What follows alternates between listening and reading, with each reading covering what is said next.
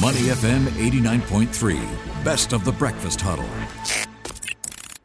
Mind your business with the breakfast huddle, only on Money FM 89.3. Money FM 89.3. Good morning. It's the Breakfast Huddle. I'm Elliot Danker. Time for Mind Your Business. Ever been faced with a situation where you come back home, it's a long day at work, and then you have to cook for your entire family? I think women understand this a lot more than men.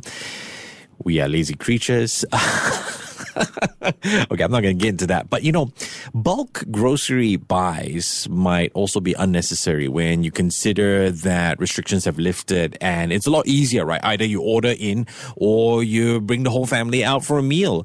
It's quicker to even grab and go, for that matter. The next company that we're speaking to, which is called Melvados, they have been helping Singaporeans address their food needs since 2004. They've got a host of ready-to-eat meals and desserts. Now, just like any other business, they have been hit, in fact, by supply chain disruptions and, of course, COVID-19.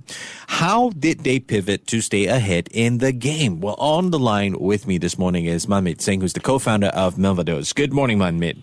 Good morning. How are you today? I am great, and nothing like a Friday to talk a little bit about food, huh?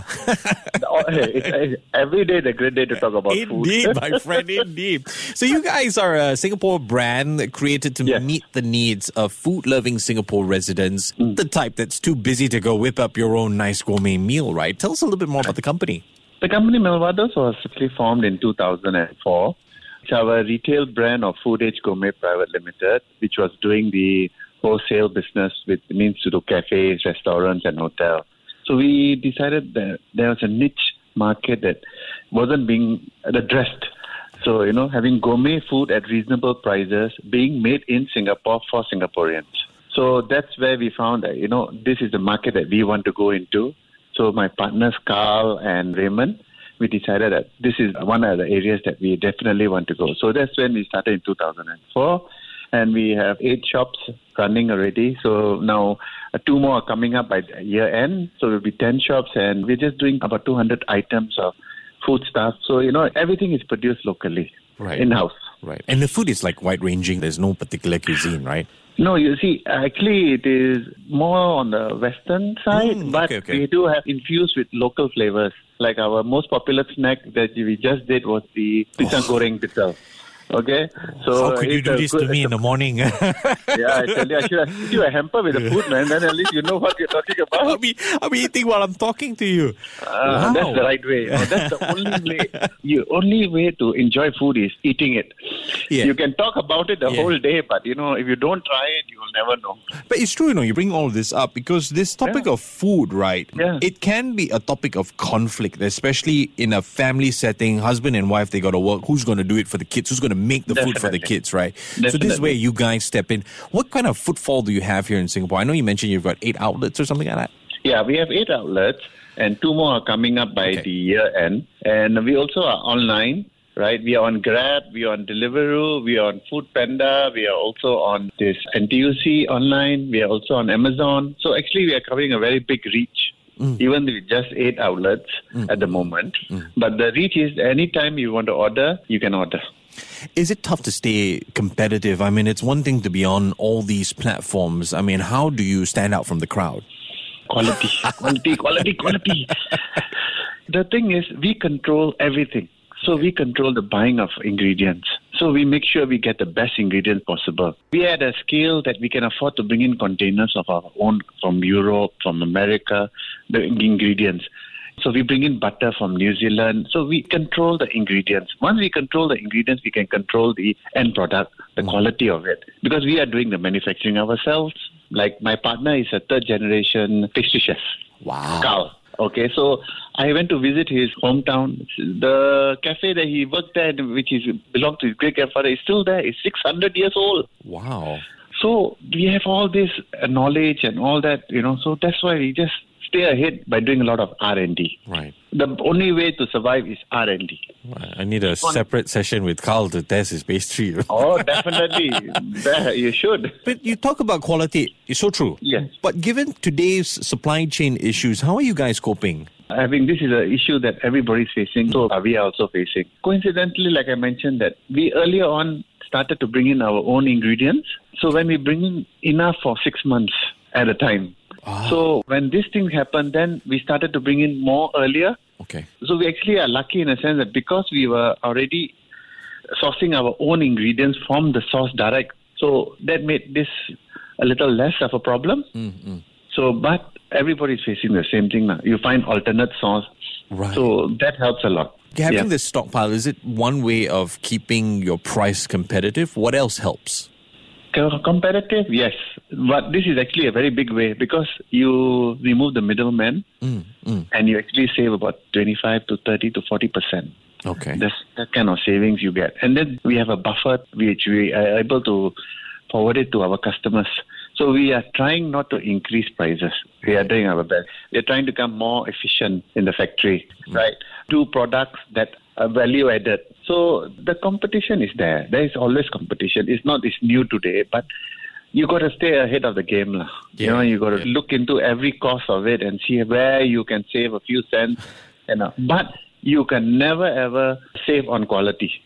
Never ever use a cheaper ingredient just to get a price cheaper. No, you won't enjoy it. Yeah, I hear where you're coming from. It's a good company mantra. I feel a lot of business owners these days, they could write books on challenges because there's just so many, definitely. right? For you, what was your biggest challenge? Did COVID factor into that? Actually, COVID was a doom and gloom time, but also was the best time for our life. Okay. Because what happened was the Horeca business, the one that we were doing, food services, it died overnight. Okay. Cafes not buying, hotels not buying, restaurants not buying, airlines not buying, nobody buying. Everybody stopped overnight. Wow. But we had Melvados. So the Melvados was doing with the shops and also doing home deliveries. Okay. And that boomed. Suddenly, from 50, 60 deliveries a day, we were doing up to 200 deliveries a day to 300 deliveries a day to homes because of COVID. Right? Because we were doing meals. We have meals, we have desserts, we have comfort food. We have been around 2004, but COVID really brought our brand to the forefront. That even after COVID, the momentum is still there. Yeah. I'm actually at your website right now, melvados.com, and I'm looking at the offerings, wraps, pies, cakes, ice cream, free delivery above $50. Just a little bit of a shout out there. I am curious though, with all these offerings, right, have you faced a situation where you are required to ensure that the meals are healthy as well? Because this is a trend, right? More and more health conscious people, low sodium, that type of thing. Yeah, we actually also have started on that same train wagon, So like now we have started with cookies with no sugar cookies. Oh, wow. For Christmas, we are launching a few more range in this sugarless cookies. Okay. For the meals, we are using a different salt. We are using a salt called good salt. So that will help reduce the sodium levels. And on other things, we are trying to reduce the sugar. All right, but you see, the thing is, in food, it's always very simple. Everything in moderation is good. But don't overindulge. Eat sensibly. That's all. This is the base case I make every week to my wife. Say, I'm only having one this week. It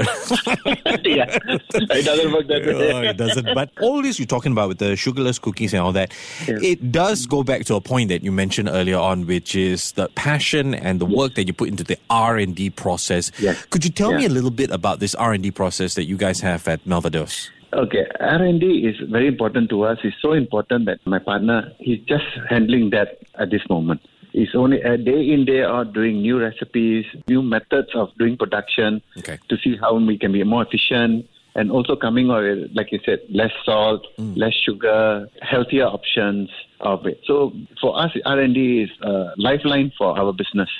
Right? You have to be there. So we are also trying to do kind of, fusion. Singaporean food with Western food. So you enjoy both cultures. I mean, what do you see for the future of Melvados, especially with these meals? I think more people would subscribe to it, especially with the, half work from home, half go to office type of thing.